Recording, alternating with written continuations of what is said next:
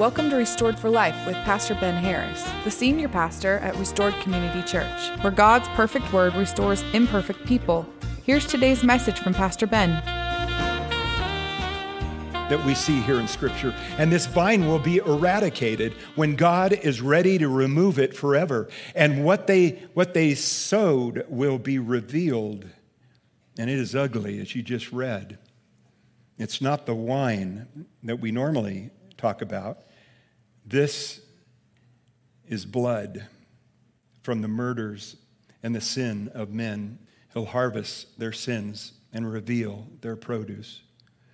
This is not a sweet wine, but a bitter concoction of the blood the world has spilt, pursuing its own gratification.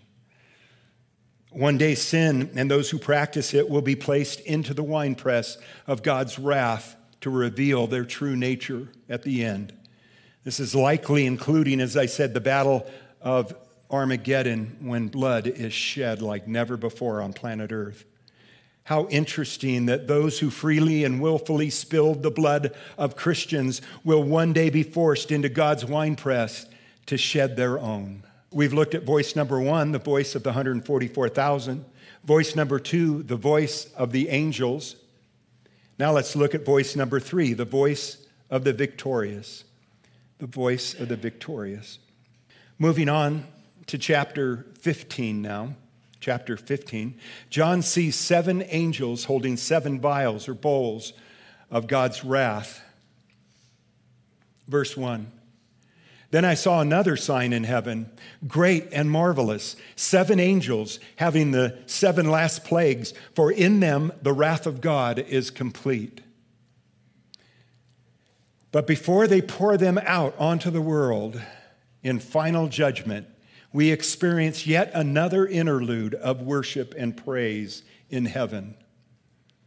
Verse 2, and I saw something like a sea of glass mingled with fire, and those who have the victory over the beast, that's all believers, all Christians, that have victory over the beast, over his image and over his mark and over the number of his name, standing on the sea of glass, having harps of God. They sing the song of Moses. That's an actual song. We're going to talk about it in a second. They sing the song of Moses, the servant of God, and the song of the Lamb, saying, and now here's part of the Song of Moses. Great and marvelous are your works, Lord God Almighty. Just and true are your ways, O King of saints. Who shall not fear you, O Lord, and glorify your name? For you alone are holy. For all nations shall come and worship before you, for your judgments have been manifested. Now listen, the Song of Moses was first sung after God parted the Red Sea. You remember the story. The Israelites were leaving Egypt, and shortly afterwards, Pharaoh changes his mind, and he sends his armies, whether to kill them or put them back into servanthood. And just as they're reaching the Red Sea, the armies are coming over the hill. And Moses sees that this is a problem. We can't cross the sea, and yet we can't stay here. We'll be slaughtered. And he cries out to God, and God goes, stand still. Let me fight for you today. And he parts the Red Sea, and of course you remember the Israelites go across, but when Pharaoh's armies try to go across, God claps his hands, and that waters come back together and decimate this army. They write the song of Moses, and they sing it on the shores because God had taken care of his people, and he had exterminated their enemies. And then it was sung again by the Jews returning from 70 years of captivity in Babylon. God protected them over there. You may remember we went through Nehemiah a year and a half ago, and we saw how Sanballat and others tried to prevent the rebuilding of the walls around Jerusalem. The walls represent protection. And once the city was walled off, they had protection and could defend themselves. And these Arabs that had moved in didn't want this to happen. So they tried to prevent it. But God protected the Jews. And they sang this song again when they dedicated the walls of Jerusalem. And it will be sung again by all saints Every Christian from every tribe, tongue, nation, and people, we're all going to sing this. I can't even imagine the billions and billions of people all at once singing the song of Moses. So we better start memorizing the words right now, amen? Listen, I don't want to be caught, not knowing what the words of the song are when it's time. If you've been in choirs before, the choir director will tell you, listen, if you forget the words of the song, just say watermelon, watermelon, and it looks like you're singing, right? Well, I'm not going to depend on that. What if I get stuck? What if the angel sticks me right in front of a microphone? No, I want to know what the words are so I can sing them, and you can know what those words are and you can sing the whole song over in Deuteronomy 32. It's in Deuteronomy 32, and you're all writing that down. You want to know the words too. Good for you. It's the song of victory for those who have overcome sin, overcome the world and its temptations, overcome the flesh, and overcome Satan and all of his tricks. Here's how: by God's power and by God's strength and by God's mercy, by the blood of the Lamb and the word of our testimonies. So we've looked at voice 1, the voice of the 144,000, voice 2, the voices of the angels, and voice 3, the voice of the victorious. Now let's look at voice number 4, the voice of wrath, the voice of wrath. You may recall that we've heard the voice of the martyrs who are crying out for justice. These are martyrs that were killed during the first half of the tribulation. They cry out to God, and they say, when will we get our justice? When will you avenge our blood that we spilled? And God says, just wait a little longer. Hold on. We're going to get there. And here it is. Here's where justice comes. Verse 5, after these things I looked, John says, and behold, the temple of the tabernacle of the testimony in heaven was opened. And out of the temple came the 7 angels, having the 7 plagues, clothed in pure bright linen, and having their chests girded with golden bands. Then one of the 4 creatures gave to the 7 angels 7 golden bowls full of the wrath of God, who lives forever and ever. Verse 8, the temple was filled with smoke from the glory of God and from his power. And no one was able to enter the temple till the 7 plagues of the 7 angels were completed. Now, these angels exit the holy temple, and they're on a holy mission to exact justice on behalf of our holy God. This is not reckless. This is not a misguided anger. This is the righteousness of a patient God poured out on a people relentlessly hell-bent on rejecting his grace and mercy, hell-bent on ruling their own lives, and hell-bent on persecuting God's children. And God has had enough. The wages of sin is death, and for these workers of iniquity, payday has come. Chapter 16. Let's just pause for a second and take a deep breath. You good? Okay, here we go. Then I heard a loud voice from the temple saying to the 7 angels, go and pour out your bowls of wrath of God on the earth. God commissioned these 7 angels with 7 vials, 7 bowls. Some translations use bowls or vials, but they are God's wrath on the rebellious, who refuse God's grace and mercy. Here's verse 2. So the first went and poured out his bowl upon the earth, and a foul and loathsome sore came upon the men who had the mark of the beast and those who worshiped his image. Then the second angel poured out his bowl on the sea, and it became blood as of a dead man, and every living creature in the sea died. Then the third angel poured out his bowl on the rivers and springs of water, and they became blood.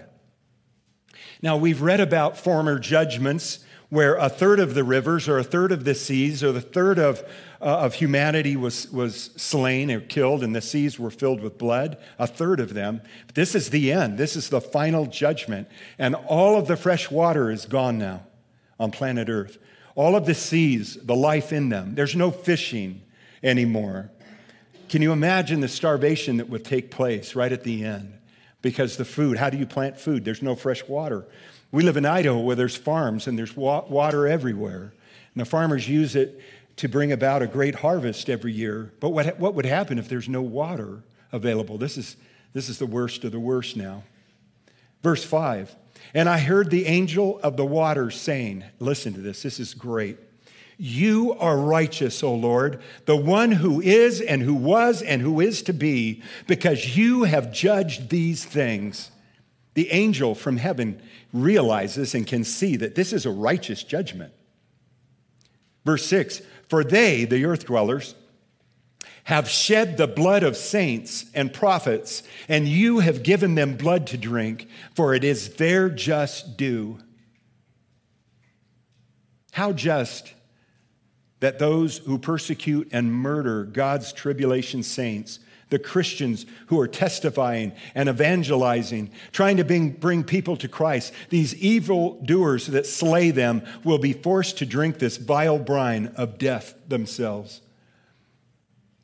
Verse 7, and I heard another from the altar saying, even so, Lord God Almighty, true and righteous are your judgments. Then the fourth angel poured out his bowl on the sun, and power was given to him to scorch men with fire. And the men were scorched with great heat. And they blasphemed the name of God, who has power over these plagues. And they did not repent and give him glory. How many times have we read that in Revelation? You know, my heart wants to go out to these people, but boy, they just won't listen. They just won't repent. They just want to blaspheme God's name right to the very end. I believe that suffering is the tool that God uses most often to bring people to salvation. I can tell you in my own life, it wasn't when I was on top of things. It wasn't when I was winning in life that I realized I needed a Savior. No, it was when I had lost or was losing everything I had that I valued. And on that dark night of the soul, I call it, when I had hit the bottom of a very dark pit, I cried out to God, and he heard my voice. And I said, take my life, take whatever's left. I'll follow you whatever it takes. I'll follow you if it kills me, I said. And he took me, and he took me out of that pit. He set my feet on solid ground. And I'll tell you, I don't regret that decision, not for 1 second. Because when I lost everything, he gave me everything I wanted and needed. Verse 10, then the fifth angel poured out his bowl on the throne of the beast, and his kingdom became full of darkness, and they gnawed their tongues because of the pain. They blasphemed the God of heaven because of their pains and their sores, and did not repent of their deeds. Listen, a common belief is that when people get to hell or arrive in hell, that they're sorry for their decision and that now they want Jesus in their life. Now they want a second chance. I have believed that my whole life. I no longer believe that after spending these months in Revelation. I no longer believe that's true. I believe if you didn't want Jesus here, you don't want him there either. And even in hell, I think people are going to blaspheme God. You know, even in the story of the rich man and Lazarus, we don't see the rich man repenting. We don't see him calling out for another chance. We just see him trying to satisfy his own needs. He's telling Lazarus, who was a servant at best in life, come meet my needs, dip your finger in water and touch my tongue for I thirst. He's ordering someone to serve him. He's not repentant. He's not crying out for Jesus. Verse 12, then the sixth angel poured out his bowl on the great river Euphrates. Now, Euphrates is a north-south river in Iraq, and its water was dried up so that the way of the kings from the east might be prepared. I think this will allow the armies of Iran and others from the Far East to cross over into Israel to meet up in the Battle of Armageddon here. Crossing this great river even today would be a challenge for armor and so many other things that you're trying to get to the battlefield. But this angel, the sixth angel, dries up the Euphrates. Now they can go across on dry land.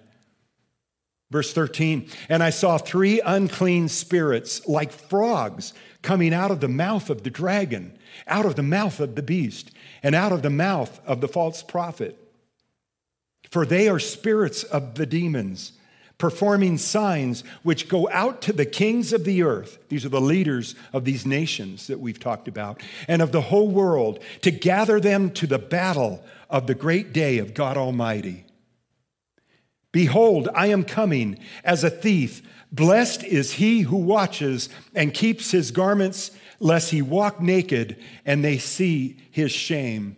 And Christian, if there was ever a time you want to be walking with the Lord and be found faithful and not be involved and caught up in sin, it's now. I believe that Jesus has his hands on the doorknob and he's about to open the door and call us home. Now is the time that if you're far away from God, now is the time you want to come home. Don't wait until he arrives. That's not how I want to meet my Savior.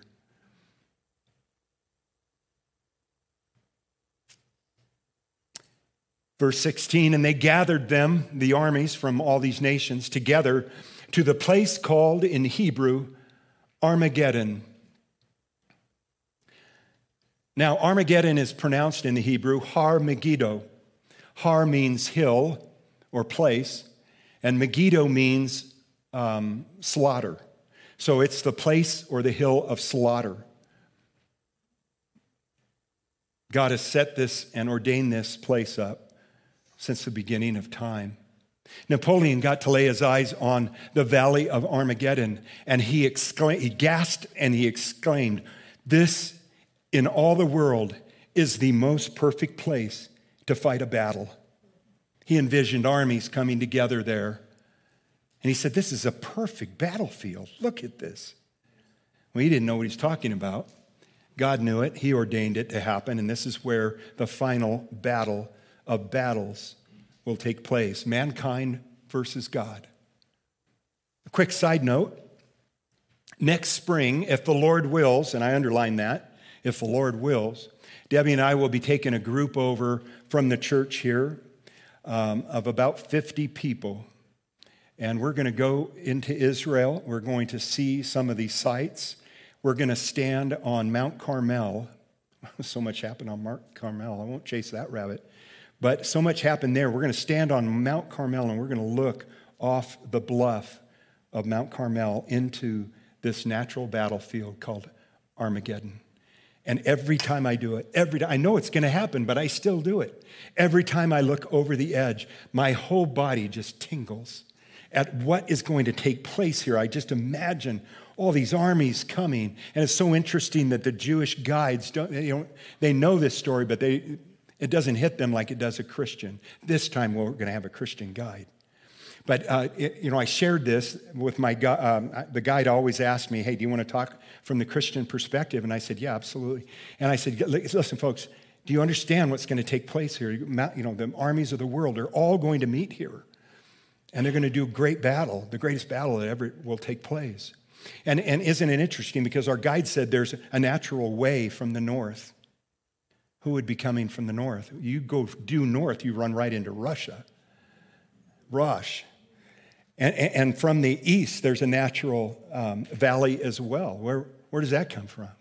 Persia, Iran. And of course, to the west, you get out to the Mediterranean. And then from the south, there's the valley, the Rift Valley that runs all the way to Africa for those armies to come. I mean, this is the perfect place for everybody to meet, to have a battle. We're going to see this.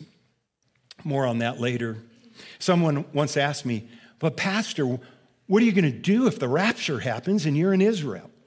Well, I tell them, Jerusalem is a direct flight right into heaven. I'm not worried about that. I'll see you guys on the way up. Hey! And we'll be together in heaven forever. We're going to sing and rejoice, worship the Lord. This is going to be amazing. Verse 17, then the seventh angel poured out his bowl into the air, and a loud voice came out of the temple of heaven from the throne saying, it is done. Do you remember a few weeks ago we studied the three words, it is finished? Jesus said, salvation, forgiveness, restitution is done. Sin is done. Here, he says, it is done. All of humanity has been judged. It is done. And there were noises and thunderings and lightnings, and there was a great earthquake, such a mighty and great earthquake as had not occurred since men were on earth. Whoa. Listen to this. Now the great city, this is likely Jerusalem, was divided into three parts after this earthquake. And the cities of the nations fell. These are the Gentile nations. They're just collapsing. And great Babylon was remembered before God to give her the cup of wine of the fierceness of his wrath. Then every island fled away, and the mountains were not found. This is such an earthquake that the islands on planet Earth just collapse into the ocean. And the mountains can't be found anymore. God shakes the earth so violently that the mountains are leveled. Verse 21, and great hail from heaven fell upon men, each hailstone about the weight of a talent. Now, talent is 120 pounds. Can you imagine stones just flinging down from heaven on planet Earth and destroying evil men? 120-pound stones. And they're rebellious all the way to the end. It's interesting to me that in God's Old Testament law, anyone who blasphemed God was to be stoned to death. Isn't it interesting that when they blaspheme God, the stones come from heaven this time? Wow, that's going to be something to behold. The word warns us that the spirit of the Antichrist is already here, and we're to be wary and to be wise in how we live our lives so we don't get caught up in wrong actions or wrong words. Right now, we need to be so focused on Christ, so focused on his word that we're living it out and being faithful all the way to the end. We as God's children ought to be carrying out the mission he's given to each and every one of us. And if you're new to our church or just come recently to our church, here's the three missions that our church talks about regularly. They're at the top of the list, 1, 2, 3. 1, go tell the lost about Jesus. 2, baptize those who become saved. And 3, teach them everything that Jesus taught his disciples. If you're here more than 5 minutes, you'll see one or all of these in play at all times.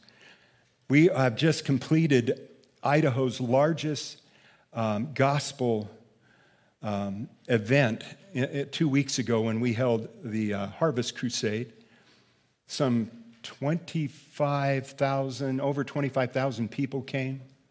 We saw over 1,500 walk forward to make a confession of faith in Christ. They got a Bible. They got prayed for, and they're assimilating into churches. Maybe there's some in here now. I've met some of you that have received Christ. Maybe you're here today. Go tell the lost about Jesus. Number 2, baptize them. We're going to do that next week. If you've prayed to receive Christ, the next thing that he asks you to do is to get baptized. That's a public confession. That's kind of a public admission of what's already taken place in your heart. Baptism doesn't save you, but it's an outward confession of faith in Jesus Christ. And then finally, teach them everything that Christ taught his disciples. We have a discipleship program here. We instituted it from the very beginning. There wasn't 30 of us here. We were discipling each other. And we went through this program, and we have now reached, I think, level 5, but like the 5th or 6th generation has gone out now. So we discipled someone who's discipling someone, who's discipling someone, who's discipling someone, who's now discipling someone. Jesus said, do this. Teach them everything I've taught you. So that's what we do at this church. If you're here very long, we're going to encourage you to get discipled.